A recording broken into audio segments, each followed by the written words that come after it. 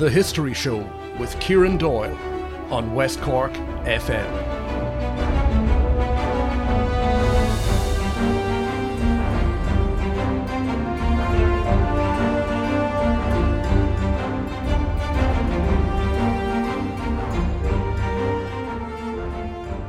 It's 4 o'clock on the 28th of November 1920.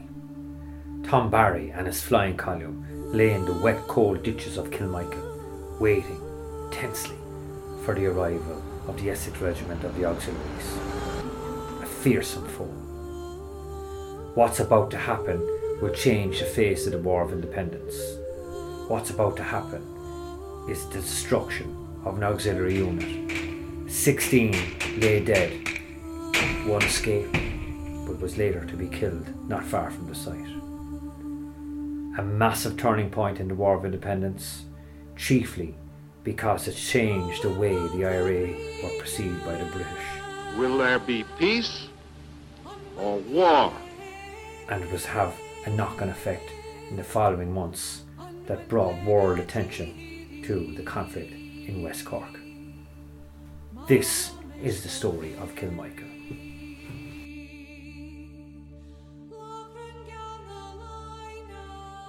So I suppose being, how would you say, at the very end of that era, was lucky enough to be at a young person. Those people kind of took a liking to me because many persons had come to them to interview them, people that were writing books, people that were doing different stuff for televisions and that sort of thing, and they actually never really opened up to them. But I, being a young person from the area, my grandfather, they knew was involved in the aftermath of it, so they probably opened up that bit more to me because they probably thought that it wasn't going any further. Even at the same time, they used to often say to Dinny Sheen, you'll be able to tell the story when we're dead and gone. Today we'll walk with ghosts as Denny Healy retraces the very footsteps of the men of Kilmichael on that fateful day. Dinny begins in his own home near Kilmichael as we go through a series of events and accounts of what happened on the 28th of November 1920. They didn't know what they were going into. They weren't soldiers. Most of them were carpenters, a few carpenters, stonemasons, most of them were farming labourers, farmers. Very little Italian business person in them, I'd say. So young fellas, most of them were young fellas, yeah. Some one or two had some bit of experience in the First World War. Other than that, there wasn't that much more experience there. They were just wanted this, and again, Kilmichael is pure, clean history, just purely for the struggle of freedom. There was no politics or anything at that stage in it. That morning, in Denny's kitchen, a group of people with interests and background with Kilmichael gathered together. I managed to catch up with Sean Collins and his son Richard. Sean's mother remembers the very night that Kilmichael was planned in her parents' kitchen. I'm sitting next to her, Sean Collins. Sean Collins from Drumleague. And Sean, what's your connection with the whole Kilmichael and Tom Barry? Well, I suppose because the ambush was actually planned inside our house in Keenador. And as a young girl, she remembered the Tommy Barry coming with his own, I suppose, his own troops, and having maps and things under their arms, and going down the parlour and planning the ambush. And they stayed in that house that night because it was classed as a safe house. And she remembered the morning as a young girl holding up the mirror to Tommy Barry, and he's shaving himself inside the house. And the memory she had of for us when we were growing up, she was probably maybe from memory about 10 to 12 years old, and she can remember sitting above at the very top of the stairs looking down on the kitchen table, and they were all around that kitchen table planning their little ambush. It was not little, but that was the goings on that time. She can remember that distinctly. You remember your grandmother told you that? Today, no, when we'll be doing the tour there, they will talk about where Connie Cotter, or my father's first cousin, and we'll say nailed his cot where he lived, just there on the edge of the road, and he was involved. He was supposed to be one of the scouts. Oh, he was one of the scouts. The Cotters was the scout. Cotters of Corradrina. Yeah. And what a morning we had. We depart from Dinny's house in convoy and make our way to the starting point, up to the Gear near Macroom, where the old road where the auxiliaries travelled to get to Kilmichael that day. At our back here, the main road from Kilmichael parish ran all the way here along and down through the Gear. If you were ever travelling the road from Macroom to Dinmanway, on your left hand side you'll see the old eyes of the bridges, and that was the main route that people from the southern side of the parish used to travel to the town of Macroom doing their shopping, naturally fair days, and whatever reason they had to visit the town. So that is why we are here today, because this is the route that was used by the auxiliaries on the 28th of November 1920. Historians for nearly 100 years have been dissecting, discussing and debating what happened in Kilmichael. The Bureau of Military History and the IRA pension claim reports give first-hand accounts of events of that night that any curious historian can check online. Tom Barry, in his book Guerrilla Days, dedicates a chapter to this most significant ambush. Dozens of books have emerged since, analysing the forensics, questioning the narrative and poring over the many conspiracy theories about the false surrender. Dinny Healy cuts through all this and gives us an account of what he heard as a youngster growing up. We're here at the ambush site itself, and to explain to you, the site was picked by Barry of one of the best locations for to engage in the ambush against the auxiliaries. Now, when he was planning the ambush, he actually had to come out of his own division, the West Cork division, into the Mid Cork division. So the ambush was actually fought in the Mid Cork division. Arriving here at the site, he did not march directly into the site. He actually marched north of it because he wanted to take up positions on the northern side for the very reason for fear there was any information sort of being disclosed, or for fear there was any leaks in some of his planning. At that time there was an awful lot of spies around, so he had to be careful. So they actually marched in north of the ambush, about a quarter of a mile north the road, and he took up positions from the Macroom side. So some of the people would actually be travelling down this laneway here and near way to Johnstone Mass from the eastern side of the parish, from Carrickby and that area. So he met a number of people that were going to Mass. So people from that side continued to Mass, but anybody that was going through the site, he asked them, see would they go back. And I have a man in record, Tim Cotter. He was about 14 or 15 years of age, walking to Mass because there was a big family of them there. They all couldn't go on the horse and trap, so the oldest of the family used to have to walk to Mass. So Tim actually met Barry here in this lane, and he told him he'd rather for him to go back. So Tim went back to my home place, where himself and my granduncle went hunting for the remainder of that Sunday evening. Barry himself decided that he'd stand on the road, dressed in a military type uniform, to slow down the auxiliaries as they came into them. He had the second where he had the second number 2 was at just behind the ambush site itself and around that area, and number 3 was here across the road. They were the positions the men actually fought from. It was a very winterish day, travelling by road and by field and by marsh and rough terrain until they arrived here sometime about 7 or half past 7. Now, Tim Connell was one of the men that fought from this point here, and Tim Connell told me that their clothes dried 3 times, that from once they left their Hernan till the ambush was over, their clothes dried 3 times. So that will tell you the type of day it was. During the course of the day, this woman up here in the house, don't know whose house, brought him a cup of tea somewhere around half past 2 or that way in the day, brought him down a couple of buckets of tea and whatever bit of bread and things she had. Naturally, there was up to 40 men here, so there's no way that they all had enough, so you could say they were equally hungry here as well, between being cold and probably having very little to eat anyway on the day. The original scout would have been on top of the batteries which we had gone through. He was sending the signal to the scout here as the lorries were at such a position along that road, and the minute the signal got here, every man had to be in position in the right position. So as the when they were marching here then in the morning, then Barry and one of the volunteers by the name of Sonny Dave Crowley had argument over what way they'd slow down the lorries.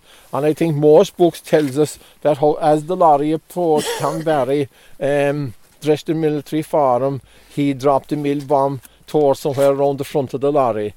Well, what I was led to believe is that made me not be altogether true. Yes, the mill bomb was thrown, of course, but as the lorry approached Barry, and he's standing here on the road in military uniform, naturally the lorry slowed down. It was approaching him because they didn't know what was happening. And the more true story of it would be a single shot rang out and all hell broke loose. So it do seem to me that the driver of the lorry was shot from inside the ditch here by I'd say Sonny Dave Crowley. He was a very good marksman. I think he was training in that line of the volunteers anyway. He shot the driver of the lorry veered slightly to the left, and then the mill bomb was thrown. Now why I say that is, when you go into research it is, you'll find that there's a lot of the bodies, nearly everybody was after leaving that lorry. And I'm led to believe that if there was a mill bomb thrown, that what would be inside in that lorry they wouldn't have time to get out of it. The lorry would be blown up. So an awful lot of them bodies, actually it was a gun-to-gun battle fought here between the road and the laneway here. Now that was the first lorry. It was over, and it's in a matter of minutes. Like the second lorry came into contingent at about where the monument is. When Guthrie see what was after happening, he done a U-turn on the road, managed to turn the lorry, and if you go into the Cork Examiner archives about 2 or 3 days after the Kilmichael ambush, look up the Cork Examiner archives, and the left you'll see the lorry in a photograph, in the left hand side, the left hand driver's wheel actually deep in the dike after failing to reverse out of it.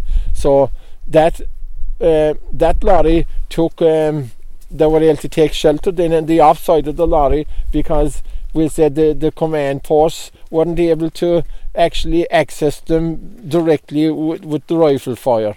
So there was actually a battle fought up there. But when Barry had completed his job here, he moved along the road with some of the men from number 1 command point. He moved up along the road. There was a slight rock there. Some of that rock might have been cut away there. There was a slight rock. They took shelter in the rock, and he claims as they approached the lorries that there was a surrender. But as soon as the surrender happened, he claims that when the auxiliaries see them moving up along the road, that they actually fired this way, that they actually reloaded and fired towards Barry's men walking up along the road.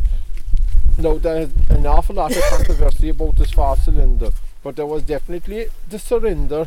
Now, whether the surrender was responsible for the 3 deaths, maybe that could be debatable, all right, because with the crossfire, now that the lorry weren't in the position maybe that they would have liked it to have been, the crossfire might have a lot to play with the 3 deaths as well. And the other side of it is, you must remember that Guthrie also had left the scene of the ambush, and that he was after using his rifle and what ammunition he had as he left the scene of the ambush. So he might also contribute to some of the deaths there. So there was a false surrender. Whether it was responsible, I think that's the thing they should be asking. Whether was it responsible for the deaths or not, we don't know that, and it's very hard to say, and it's very hard for anybody to say. But this is what I was being told from Tim Connell that fought in the outside position. He actually covered Barry while Barry left the road to go in over the fence. He actually kept Barry covered in that manoeuvre. So the ambush lasted somewhere. It didn't last 14 minutes, so it is very hard, I suppose, to put an awful lot of history in something that only lasted 14 minutes, and an awful lot of the volunteers here wouldn't be able to see every part of the action. They'd be able to see the action in front of themselves, but not every part of the action. I think it was only somebody like Barry and Tim Connell that actually left this site here and moved up along the road would have seen most of the action on the road anyway. Before the ambush started, Barry was, as you know, had trained in different places. He had trained in Ahernane, he had trained back in near Kirkle in original training in Clonvoig in Kilbrittain. And as I said to you at the start of the tour today, that dispatches and things and information would often be late coming, or would often be maybe slowed down and that sort of thing. But the Kirkle contingent actually didn't receive, I suppose, their paperwork maybe until a bit later in the day, and they actually left there wherever they were, and they came on here with a horse and trap. And as the signals were being given, in actual fact, the man here was John Kelly was authorising the signal. Barry shouted at him, "Gallop, gallop, gallop like hell, gallop up the lane." So they went straight through the side here, up the lane to our left, and galloped out the southern side of the lane. Now, another thing happened during the day as well, which is interesting. A little beggar man, as we know, that were kind of popular enough in those eras, came from the south, making his way north along. Barry confronted him anyway, and he certainly wasn't going any further. He put him into here behind the van here by the gateway going into the wood. There's a sand pit where we say the local people used to be collecting dead sand more or less that time for laneways and things, and he was actually put in there and covered with finan and things, and I think there was somebody put mind him because he was afraid if he went north along that he'd leak information. After the ambush was over, then they discovered that there was 3 Kilmichael men. One was actually dead, one was dying, and the young DC was shot and wounded badly. So naturally the volunteers moved to different faraway camp at Granure was where most of them went, but there was also the Newcestown crowd went east to Coffeen. I don't know the name of the place, but there was a safe house east to Coffeen. Tim Connell, together with John Kelly, he was the scoutman, and Nelis Cotter, they actually stayed behind to take up, to get the people who were injured, and they did sort it out. So they then brought in the local volunteers from we said the nearby areas here, who should have been Nelis Kerler, my grandfather, and naturally a few more as well, to help out and removing the dead to a safe house and getting the priest and doctor for the injured and that sort of thing. So from there on, then it began to materialise that everybody had to get out of here. So they removed south the road with was a safe house away on top of the hill, where the 2 dead men were laid out in a little car house on the horse car, and DC was taken into the house and looked after inside in front of the fire until he died until about 10:15 that night. He then was brought out and laid out in the hot car as well. They then made up mock coffins for them, removed them down to the bog in the bottom of the land where they were buried up, brought the coffins for them to be taken up and recoffined and buried in Castletown. I think it was Thursday night, dawning Friday morning when they were buried in Castletown. So their grave is in Castletown, the 3 graves, McCarthy, Sullivan and DC, and there's also Diarmaid Manny, who died later on the following year, I think, another volunteer buried alongside them. So that was more or less what happened here. There's very little you can actually tell about the ambush itself because it happened so quick, naturally. But Barry hadn't warned. It was either if they were caught here, it was dead. It was either get in or get out, so one of the two. There was no return and there was no back. And you can see from the surrounding countryside that the only bit of escape they had is to go back into the rough terrain. That is why so then of course that Barry brought in local people to know the safe houses and the rough terrain of the land. So if anything did go wrong. So that was what more or less happened. Now the following morning then when they came out, how did the auxiliaries know where they were? Naturally, when they were after returning to the town of Macroom, they knew late that night that there was something wrong. And there was a man by the name of Ford. He actually drove a hackney car for Williams's hotel. That was the Castle Hotel now in Macroom. They had a hackney car and he was driving the hackney car for them. So he was taking a councillor officer to the Menway, and as he actually came on the ambush site, he was Kelleher from Macroom. I think local, later became the main Ford dealer in Macroom, Kelleher's garage. So he actually came upon the ambush, and naturally when he went back to Macroom, he gave the information inside that such a thing was after happening. So the following morning they brought out an engineer, a military engineer, to map more or less where the bodies were. But Kelleher claims that they had to take some of the bodies off the road, drag them slightly off the road for to get through the hackney car that night. So the bodies may not be where they were marked, mightn't be exactly where they fell. Now there are different rumours about what type of an ambush it was, but I suppose it's fair to say that it was mainly a gun battle, but maybe with a little bit more with it. Ammunition was scarce, I suppose, and indeed I'd say they had no scruple in sparing it either, maybe. So there's little more I suppose I have to say about it. That's more or less what I was being told about it as I grew up around the place.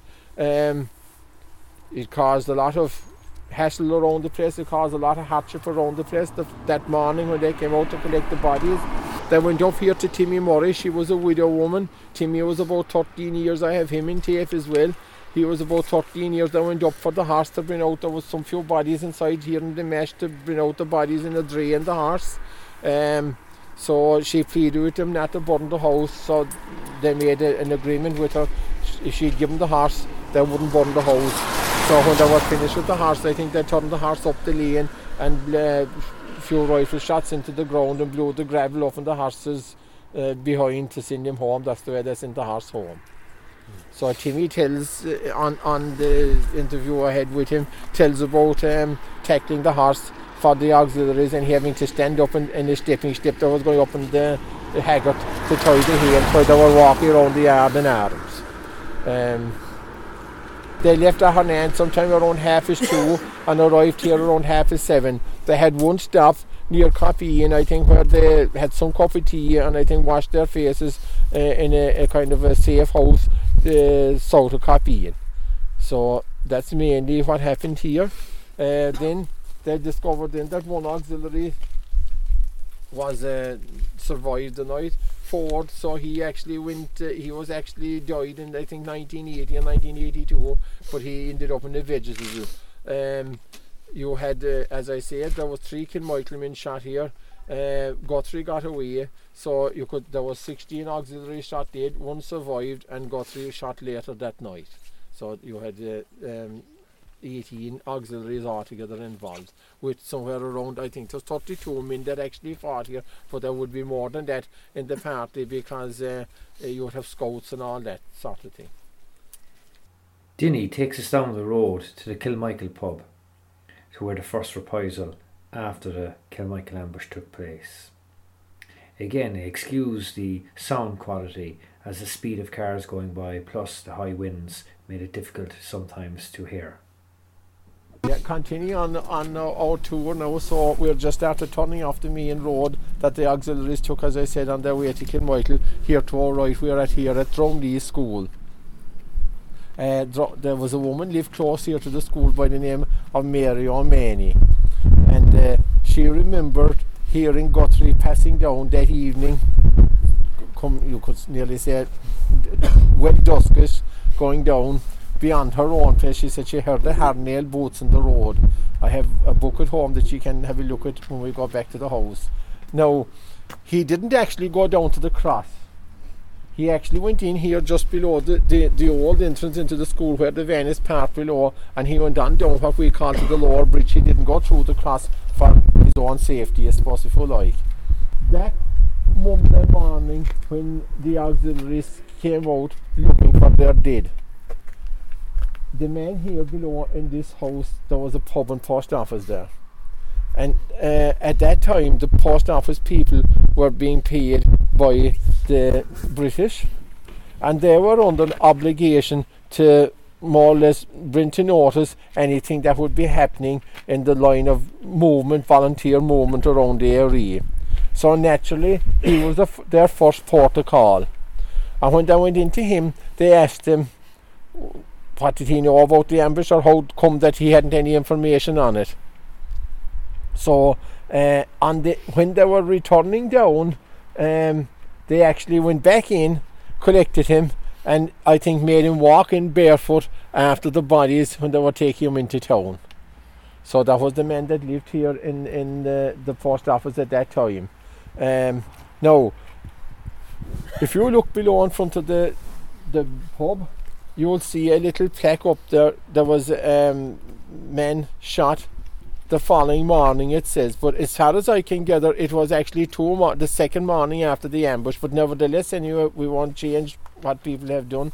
They actually put up a plaque to this man that was shot here at the cross. And what happened was, this man was returning from the lower side of the parish, coming up here to the merchants, to the man at the post office, for a bag of flour with a horse and car. And he met a person walking up the road, happened to have another pub in Johnstone, the other side of the parish. That pub is actually closed now. Molly Hurley was her name. And the man was inside actually drinking his stout when the auxiliaries came in. And they asked the bar woman, said that they know this man, and she said she never before seen him, or passed some comment that way. They took him outside the wall, took him outside across the road and shot him. We'll just walk down there, shot him at the bridge, and he would have been the first reprisal for Kilmichael ambush. He was Sullivan, and he's buried in the old graveyard east in Kilmichael, just inside the wall, about 2 or 3 graves in from the wall.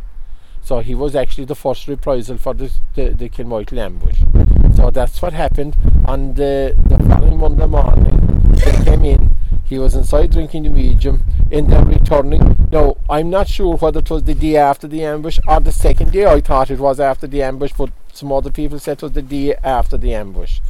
He was a farm labourer, and that's why he was coming up for a bag of flour when he met the woman. She was coming from Macroom. He gave her a spin. She went into the bar to pay for her drink for him, and that's what happened.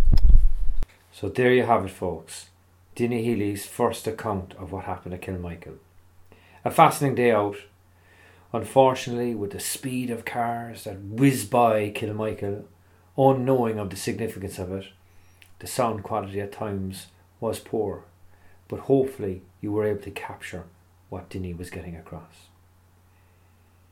I intend to look at Lieutenant Guthrie's escape, but I will have to examine that closely, as there was a lot of wind and again noise. But hopefully, if all well and good, I will bring that to you in part 2. Till next time, take care.